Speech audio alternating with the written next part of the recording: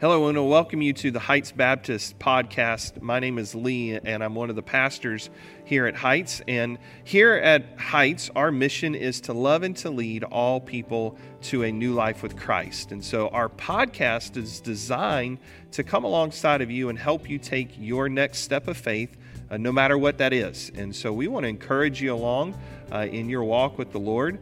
And maybe even to start a walk with Christ if you are not yet a believer in Jesus. And so a lot of times we talk about issues of theology, culture, our lives, how all of those intersect and interact. And so today I'm joined by my co-host, colleague, friend, Pastor Matt Hogan. So good to have you back. Good to be back. So you took a three episode hiatus. That's right. Yeah. Well, I mean, you were here. You were the tech person. I was behind the camera. You were behind the camera. You were the producer. But those 3 episodes we did was on mental health with Danielle Perrin. And so for those that haven't watched, I'd encourage them to go back and watch those, listen to those. I thought those were super helpful. Very helpful. Yeah. And so today we're taking a completely different turn from our mental health series that we did to something radically different today. That's right. We are in full-on Bible nerd mode for this episode. So this is our theology bucket. So we talk about our podcast. We do sometimes theology and culture and day-to-day life. And so our mental health series, it went alongside of the series I did on A Journey to Healing. And so that was kind of our life and how that goes. But we're about to start a series called Flickering Lamps, where I'm going to go from Revelation chapter 1 through Revelation chapter 3 and look at the 7 churches of Revelation. 7 churches of Revelation. So I know we have said that out loud in church. You have more than once. I have more than once. And we've had several people come up and like, ooh, we're going all the way through Revelation. No, we are stopping at the end of chapter 3. Maybe another day and time. I would like to preach through Revelation at some point, but if I started that right now, then like Christmas season, we would be like chapter 12 or something weird. Actually, like that would be fine because I had a professor in seminary who really nerded out on Revelation chapter 12. Okay. And so he always thought that you should have a dragon in your manger scene. So that would actually be really cool. That would be pretty cool. But I'm not sure that everybody would get it. I don't know. The Christmas carols would get weird. Christmas carols would get weird. Whole different meaning of Silent Night. It's just really interesting. Revelation affects us differently than almost any other book in the Bible. Sure. Revelation it's very, very different. It's the only book that we have that's really primarily focused on things that are going to happen in the future. Right. It's exciting to know the end of the story. Yeah. I used to be in a Bible study a long time ago. I was in a Bible study with a guy, and he used to say it all the time. He's like, I read the end of the book and we win. We win. Yeah. Which is a good slogan for all those days where we feel down, we get worried, we look out in the world and we're like, what in the world's going on? Hey, we still win in the end. So like you said, Revelation, when you say, I'm going to read through Revelation, or your pastor's going to preach through the whole book, or like I am just the 7 churches, like there are different reactions to that. And that's why we're going to do the podcast episode today, because today we're going to talk about reading Revelation responsibly. Right. And even though we're stopping at the end of chapter 3, like, if you've never read through the book, like it's fantastic. I love Revelation. Like read through it. And we want to encourage our people to read it. And so we want to, but when you say Revelation, like some people get excited and they pull out the charts and graphs and maps. Some people break out with hives and they're like, no way, this is weird, this is scary, and some people just pretend like the book doesn't even exist, But I think what we've talked about off camera is the need to be able to, hey, this is part of God's word. Right? I mean, it is God's word. We need to know it. We know how to live it, know how to obey it. And so how do we read through that responsibly? So I think this is a fantastic idea to sit down and do. So there's two, there's kind of a continuum of ways that biblical scholars throughout history have approached Revelation. Right. And you see representatives of these all the way back in the early church fathers through, contemporary theologians today. Yeah. But you have people that want to read Revelation more like a code. Right. and then Revelation more like a lens. Yeah. Okay. And so when we talk about the code, let's talk about that for a minute. I'm going to use a couple big words here, if that's Sure. okay. So when you're looking at the timeline of Revelation, Yeah. A very important verse I think to keep in mind comes from chapter 1, and this is what this is what it says. This is right there for the things that you have seen, those that are, and those that are to take place after this. Yeah. And so one of the big things that you've got to figure out as you're approaching Revelation is what the visions and the apocalypse and the revelation, all those things that John is seeing, those things that John is describing, are those things that are happening right then as John is writing? Right. Are there things that are happening in the first century? Yeah. Are there things that are continuing to happen like cyclically throughout history? Or are those things that are going to happen far in the future, even far into our future? Right. And those are the questions that biblical scholars and Christians have had to wrestle with as we've looked at Revelation. Is when is all this thing happening? Right. So there's one approach that we'll call the preterist approach. We used this word back when we were podcasting through the book of Mark, and we were talking about the Olivet Discourse and what Jesus had to say about the end of the world. Yeah. The preterist approach is the idea that most of what John is describing is happening in the first century.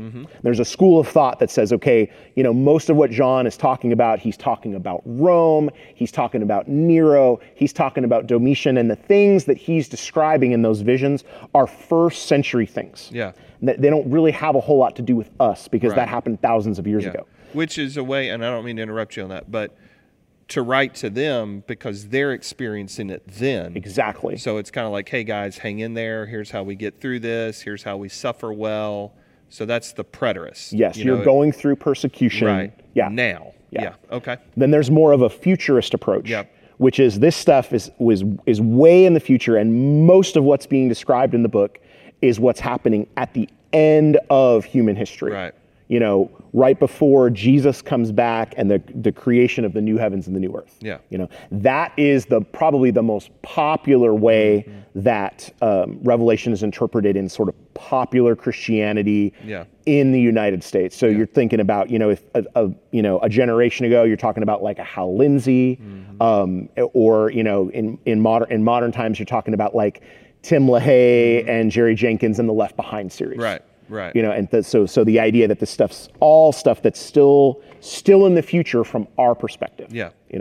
I think the tricky part as we come to the book of Revelation is we have a tendency to kind of get bogged down in trying to solve the code. Right. In other words, you're looking at these visions and you're looking at the characters that John is describing in these visions that he has for us. And we're trying to match up who these people are. Yeah. And so your preterist is saying, okay, Nero, Domitian, which Roman emperor is it that he's talking about? And he's trying to put those things. The problem is that sometimes the pieces don't fit real well. Right. Yeah. And then of course, so then if you're talking about more of a Left Behind series, a futurist perspective, you're constantly looking at the headlines on the news or social media to try and figure out how this all fits together. And of course, sort of the assumption is we're always living in the end times. The tribulation is right around the corner, any minute, and so what can happen is if we really focus on the code, sometimes what we miss is the lens. Right. Which is that this is a letter that was written to God's people in order to encourage them and to show them how to live in the face of temptation, in the face of hard times, in the face of difficulty, in the face of living under a government that wasn't hospitable to the gospel. Yeah. And so what I want to encourage us to do is, rather than spend our time trying to find the connections, and sometimes, especially if you're looking at in the first century and as a preterist, it's hard to get those pieces to fit. Right. And then when we're looking at it as a futurist, it's like we're constantly looking for something. We're seeing the Antichrist around the next corner. Yeah. You know what I mean? And so it can cause kind of a suspicion. Yeah. What I would encourage us to do is to look at the pattern that's laid out in the book of Revelation and to see it as a lens through which we can see the world and see that in the same way that that Rome was oppressing and persecuting Christians in the first century. And that someday, at the end of time, there's going to be a system, an empire that's going to persecute Christians in the future. But yet throughout our lives, whatever century we find ourselves living in, to look to the book of Revelation as a source of comfort, right? To know, just like the guy in my Bible study said years ago, I read the end of the book and we win, right? And so to take solace in that, and then we can look through the lens and say, okay, how do I see the world? How do I evaluate the world around me? Mm-hmm. Yeah, no, and I think that's helpful, because when you say code, we get really stuck in like, who's the Antichrist? What is the mark of the beast? What does 666 mean? And so I think the concerning part of the futurist, and I'm a futurist, like I read Revelation through a futurist lens. But like Matthew 24, Jesus is talking about the abomination of desolation and the birth pains. And so we can run to the headlines and we're like, oh, Russia invaded Ukraine, and here comes the Eastern Army out of, I mean, Gog and Magog and all this stuff out of Ezekiel. Here's this and this, and so I like your point. I think we can constantly try to keep putting things to make it fit what our narrative may be and miss the point of the book, right? And miss the point of really the whole theme of Revelation, which, I mean, you've already given away, spoiler alert, Matt, Jesus wins in the end. That's right. But, when I've read through Revelation recently, I was captured by the amount of worship that is in the book. Like, and you don't, at first reading, you miss that. And I think that's the point we're kind of driving home, is if you're so like, I got to break and figure out how all these pieces fit, you can miss the big themes. And there's a lot of worship in Revelation. Yeah, worship of the Lamb. Worship of the Lamb, chapter 1, chapter 4. You get into chapters 19, 20, 21. I mean, chapter 7 with the martyrs around the throne. I mean, there's just all these peaks into heaven. And then to read it through the theme of the justice of God. Mm-hmm. I mean, you see God's justice all throughout the book. Evil will not win. Evil will have its judgment. And so when I read through it, I saw those themes. And so when I got to the mark of the beast or the Antichrist passage, the farthest thing from my mind was like, well, what world leader could that be right now? Or, right. I mean, and I know it's a loaded topic, but hey, we're on the podcast, so we might as well. But like when the COVID vaccine came out, I literally had some people call me when I took the vaccine, and they were like, you just took the mark of the beast. Mm-hmm. Or are you worried you took the mark of the beast because the government put a chip in your body now? No, I took a vaccine. But I think there's a danger in always trying to break the code, is my point. Right. From a pastoral perspective, where now you're losing, you're so ingrained in that. And I'm like, and I explain to people, I'm like, you're not going to be tricked to take the mark of the beast. Like, you're one of God's kids. Like, God's not going to let you, God's not up in heaven and come on, Matt, you took the mark of the beast. Well, Scratch him out of the Lamb's Book of Life. Way to go, man. I mean, like, that doesn't happen that way. So it's not, so I think as we approach those things in Revelation and we see things in current day, if we're really reading it like you're saying as a lens and not so much, I got to figure out what all that means, it brings more peace and comfort. It's not so scary of a book, right? Does that make... Yeah, absolutely. And Mark of the Beast, I think, is a great example of kind of what we're talking about, because, for years, there have been speculations. Long before there was social media. Right. There was a series of movies, the Left Behind movies of the 70s and 80s. I can't remember what they were called, but the Late Great Planet Earth and I don't remember the titles, but there was a series of kind of Revelation themed movies that came out like in the 70s. Yeah. that were popular in the Jesus subculture, Christian subculture. Okay. Similar to the way that like maybe the Kirk Cameron Left Behind movies were popular, a few years ago. Yeah. And there was like, and the mark of the beast was a barcode. Right. And the characters in the film were like, well, just go ahead and get this barcode. It's no big deal. Yeah. No, it doesn't say 666 we promise because it was in like binary code. Sure. Yeah. But yeah, so long before we had Facebook or Twitter or there's always been kind of speculation about what is this. Right. When you read the book, what you see is that God marks his people. Right. Like the saints have been marked by God. Yeah. And then those who are disobedient, those who have rejected the Lamb, they're marked. They're marked. Right. And so looking at Revelation, when we come to something like the mark of the beast, you have two options. You can either obsess over what the mark of the beast was or what it might be. Yeah. I heard somebody mention something about Bitcoin on one of the podcasts I listened to a couple days ago. It was talking about like, maybe that's the, the one world currency or something like that. Or can you say, okay, am I marked by Christ? Right. And what does that look like? Yeah. How does my life different? Yeah. How do I look different than somebody who's marked by the world? Right. Have I given my allegiance to Jesus in my life, in my finances, in my calendar, in the way that I raise my kids, in the decisions that I make about entertainment, versus am I participating in a system that has rejected Christ? Right. And I think that's a more helpful question for us to ask ourselves. Yeah.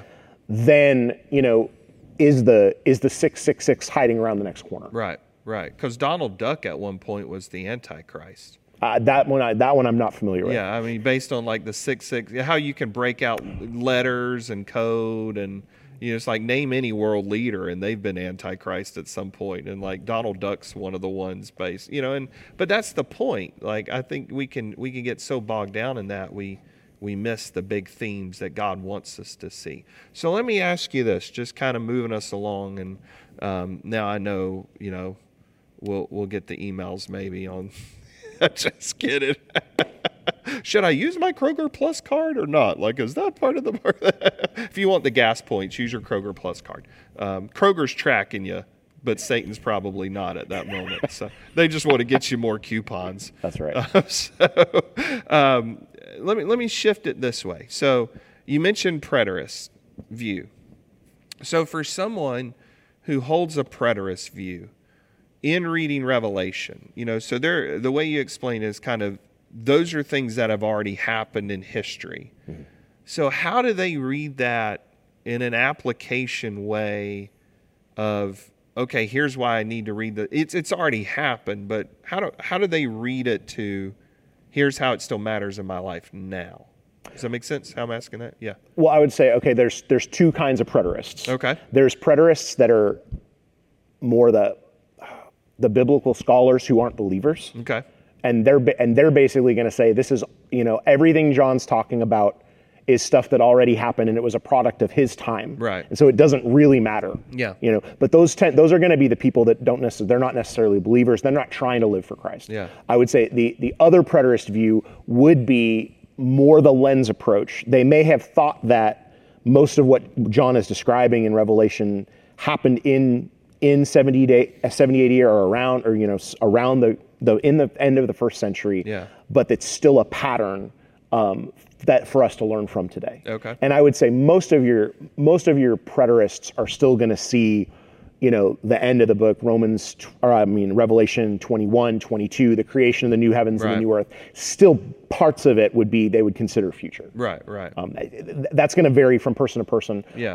But I would say that a lot of preterists would say, no, there's still parts of the story that are still to come. Yeah, there's still things to come. But they could still find encouragement, strength, comfort. Okay, you could almost, because I'm not a preterist, I'm thinking out loud here with it. But if you're one who thinks, all right, a lot of this has already happened, I could still read it, and then the application lens is look at how God has brought his people through these things. Okay, so then God can bring me through these things just as he's brought them through. Is that a fair application of that? I think so. Okay. And also, from my perspective, and I think maybe my perspective might be one that's a bit of a hybrid. Okay. I think history is cyclical. Right. Okay. Yeah. You know, No, and I think I would agree. I think in the same way, and again, we talked about this a little bit when we talked about the abomination of desolation in the Gospel of Mark.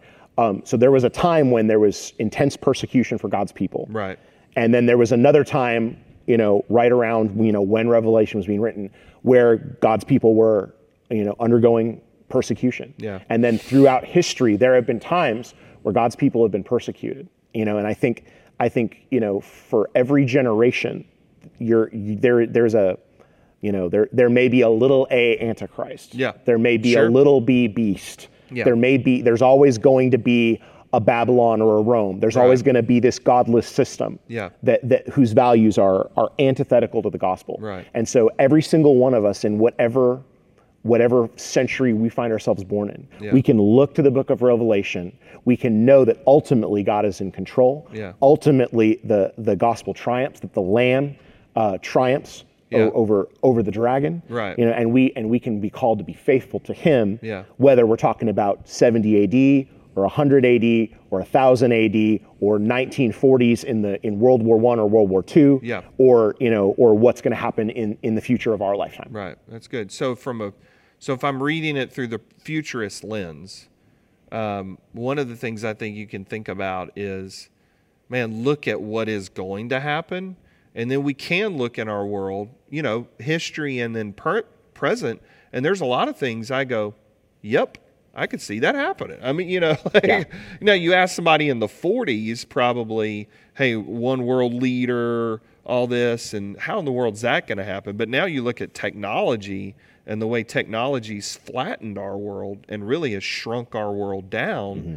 Like, I can totally see an Antichrist now demanding the attention and praise of the world and people doing it. I mean, but that's been an adjustment because of technology, the way it's changed the way we look and view things. And so, I think there has been things that have happened where we can go, yeah, man, this is happening. And that makes sense. It's going to happen. Like, you can kind of see where it's pointing, mm-hmm. Because like you said, there's always going to be a godless government. There's always going to be that. And you see in a lot of governments it going that direction quicker than what we probably would have thought. And really in our own country. I mean, there's been decisions we've made as a people in the last 10, 15, 25 years where it's like, I would have never thought we would have done that. Yeah. There's decisions that were made that I was like, yeah, but that was going to be on down the line a little bit. Like, my son David was going to go through that, and I was going to be much older going through that. But I think what's interesting to me on some of that is how it feels like it, I don't want to say speeds up God's timeline, but it feels like it's accelerated godliness or ungodliness, Mm-hmm. And so you see, to me, evil and sin like growing at a more rapid rate and people really turning from God in a rate that is unprecedented to me in my lifetime. Right. And so from that perspective, as we're living that and we read it through a futurist view, how do we then read some application to where we're not like pulling our hair out and we're getting hives because the end may be near type thing. Right. So So what I try and remember is that I really believe that the disciples, that the apostles, and that the early church fathers really believed that Jesus was going to come back in their lifetime. Sure. And I really think that generations of Christians throughout history have always, there've always been Christians that believe the end is near. Yeah. And that we're living in the final, and honestly, there's a positive about that, because we want to live as people that we want to make the most of our time because the days are evil. Right. And so there's an urgency there. Yeah. But think about all of the people that have come to faith in Christ in the last 2,000 years. Right. Right. And so on the one hand, we want to live like Jesus might come back tomorrow. Sure. Because he might. Yeah. And that's actually the beauty of That's the beauty of the gospel, and that's the beauty of the fact that no man knoweth the day nor the hour. Right. Is that we can live our entire lives with a sense of urgency. Yeah. But also, we can look back over history and say, you know what, we might be here a while. Right. And we've got work to do. Yeah. You know, I think sometimes we can get discouraged, you know, especially when we're kind of dealing with the culture war and we're butting up against a system that's antithetical to the gospel, that's antithetical to the kingdom of God, and we can say, oh my gosh, how much worse is this going to get back? You know, come quickly, Lord Jesus, you know? Yeah. But guess what? There are people out there that need to hear the good news of the gospel. Right. And so that as we watch our world, you know, move away from, you know, something that's compatible with the gospel, as we watch our world, you know, descend further into darkness, that just means we've got just that much more work to do. Yeah. And so what I would encourage us to do is to not be lazy about our approach to the end times, to not to say like, oh, the place is, you know, is going to hell in a handbasket, and so, you know, let's hurry up and have the rapture so we don't have to deal with it. No. We as Christians have to get busy. Yeah. Because we don't know if it might be another 2,000 years. Right. Yeah. So good point on that. And I'm going to take us in a direction that we didn't talk about off camera first. So that's always fun. So we talked about reading through Revelation from a preterist, this has already happened, to a futurist, it's going to happen, right? So the way you just summarized that was perfect. But let me insert this. When it comes to the rapture, now you know where I'm going. You can read Revelation from a pre-tribulation standpoint, right? And then so for those that don't know what that means is we're raptured out, and that kind of starts the 7-year clock. And then, you know, the events happen, rise of Antichrist about halfway through. You know, Jesus comes back at the end of the 7, millennial reign, 1,000 years. Then, you know, okay, so I know I just simplified that a lot. But the pre-trib starts clock, that does the 7. Not going to discuss mid-trib for the sake of time, and I just don't think that one's biblical at all. And then post-trib. So you go through the tribulation, rapture, Jesus comes back, right? So if I read the book of Revelation through a pre-trib lens, then I'm out of here at the end of chapter 3. Yep. Right? Because that's where most pre-trib people put the rapture. But between chapter 3 and 4, because you got the 7 churches in chapter 2, chapter 3, no mention of the church in chapter 4. So my concern on the pre-trib reading of Revelation is now all I'm doing is I'm spending time trying to break the code of recognizing when the end may be coming, getting ready for the rapture, you know. And I'm not prepared for suffering. I'm not prepared to go through this because in my mind I'm out, right? And you know, I'm out of here. Woohoo! We're out. Now, emotionally, I've always said this, emotionally we're all pre-trib. Like we want the pre-tribulation rapture. Like every one of us, there's not a one of us who goes, you got an option here. You can either be raptured out before the 7 years or at the end of the 7 years. Which one you take it? We're all raising our hand going, you know, get us out of here before. This is one time in a Baptist church you're going to get like unanimity and like we're 100% in agreement. We won't want to be in the tribulation. But my concern is just that is if it's a post-trib, then I've got to read Revelation differently. Right. You know, and so kind of walk us back through what the post-trib reading is going to look like. Oh, you really do want to get the emails, don't you? No, I don't. You know, it's okay. And you know what? We joke on that, but we welcome discussion. No, we really absolutely. do. That's actually we're joking about it, but it's one of the reasons that we're doing this. Yeah, we welcome discussion. We really do. We like this. So the big answer to the question is, rapture is something that Paul talks about. Right. Revelation is written by John. Yeah. So anytime we're trying to locate the rapture in the book of Revelation, we're already taking two different books and trying to put them together. Yeah. Now, we do that in theology. We take biblical texts and we try and put them together. Yeah. But the reason why there's controversy is because we're taking a Pauline idea and we're trying to stick it into John's book. Yeah, we're trying to make it fit. Yeah, we're trying to make the timelines fit. And in order to in order to make it fit, you have to make a lot of assumptions. Right. You know, and we talked about that a couple weeks ago when we did the baptism episode. Yeah. We talked about our biblical approach to baptism, what we believe. Well, is that we always bring assumptions and presuppositions to the test. Yeah. You know, but I think it's important for us to be careful and be aware of what presuppositions we're bringing to the text. Yeah. You know, you're not going to read about a left behind style rapture in the book of Revelation. Right. That's an idea that we've brought to the text, or that biblical interpreters have brought to the text. Right. You know, and so I'm already a little skeptical. Yeah. You know, of that, and that's why I think, you know, the way I read the text, I think that what Paul is describing happens when Jesus comes back, and I think Jesus comes back at the end of Revelation. Right. And so I think that a post-tribulation rapture, I think, lines up better with what we see in Scripture. Yeah. You know, I think you have to do some gymnastics with the text in order to see a pre-trib rapture. Right. But what that means is that God's people are going to continue to witness for Him until the very end. Yeah. Yeah.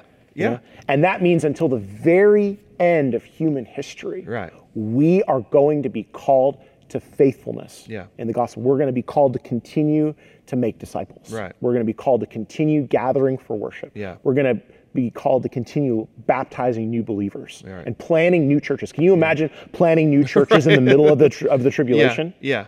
But I think that's I had our New Testament professor in seminary. I won't forget that we were going over Book of Revelation, and he was more of a post-trib, you know, guy in his stance. And hey, post-trib, mid-trib, pre-trib, we can love Jesus and all disagree, right? And so one of the students raised his hand, and he was like, well, you know, I'm a pre-trib. And he asked Dr. Kellum, he said, so you're post-trib. What if you're wrong about that? And Dr. Kellum looked at him, and he's like, if I'm wrong as a post-trib tribulation person, then I'm going to high-five all the pre-tribulation guys on the way up to heaven and say, thanks for being right. Right. You know, you know, but he said, and he spun it this way. He said, but let me ask you, what if you're wrong? And it's not a pre-tribulation rapture, but it's a post-tribulation rapture. So as a pastor, have you prepared your people to suffer? Have you taught them what suffering looks like? Have you taught them, like you said, we endure to the end. We keep going no matter how bad it gets, no matter how oppressive our governments get or things that happen to us. What Christians do is they keep going. Like, that's our story. We always progress. We always keep pressing through all the hard times. And that's what brings me comfort reading Revelation. Because I can read Revelation, and again, I'm a futurist, so I'd say, you know, a lot of that stuff's going to happen in the future. But I can read that and go, well, look, God's people still win, right? The gospel still goes out.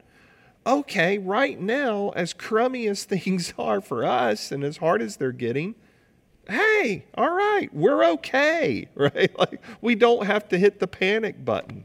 God's in full control, you know? And so I love Revelation. I could read it, and it brings me a lot of comfort, you know, because, you know, God's justice, God's worship, God's people endure, you know? So, good. Closing remarks.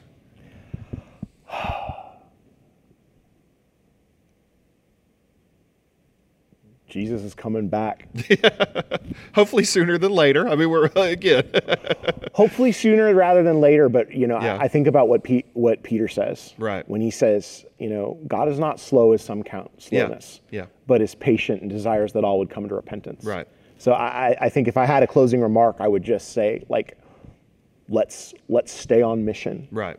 Yeah. Let's continue to love and lead all people to a new life with Christ. That's good. Yeah. Well, good. Well, thanks. That was fun. That was fun. Hopefully that was helpful. So, and we appreciate you guys listening. And I know Matt and I joke on, hey, getting the emails or any of that, but very seriously, you know, our part of being the pastors here at Heights is to talk, is to dialogue, is to walk through these issues with you. And that's why we do some podcast episodes on theology, like Lord's Supper and baptism and Revelation, because we realize healthy discussions are a good part of a church.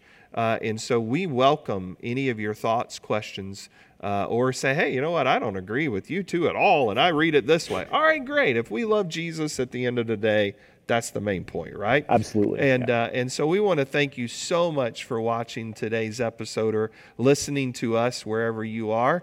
We also invite you, if you are in our area, to join us in person on Sunday morning. Our life groups for all ages are at 9 a.m. and then our worship service is at 10:30 a.m. in person and online on our YouTube page and our Heights Facebook page, where you can find all our digital content. And so I hope that you have a wonderful week. Until we see each other again, God bless.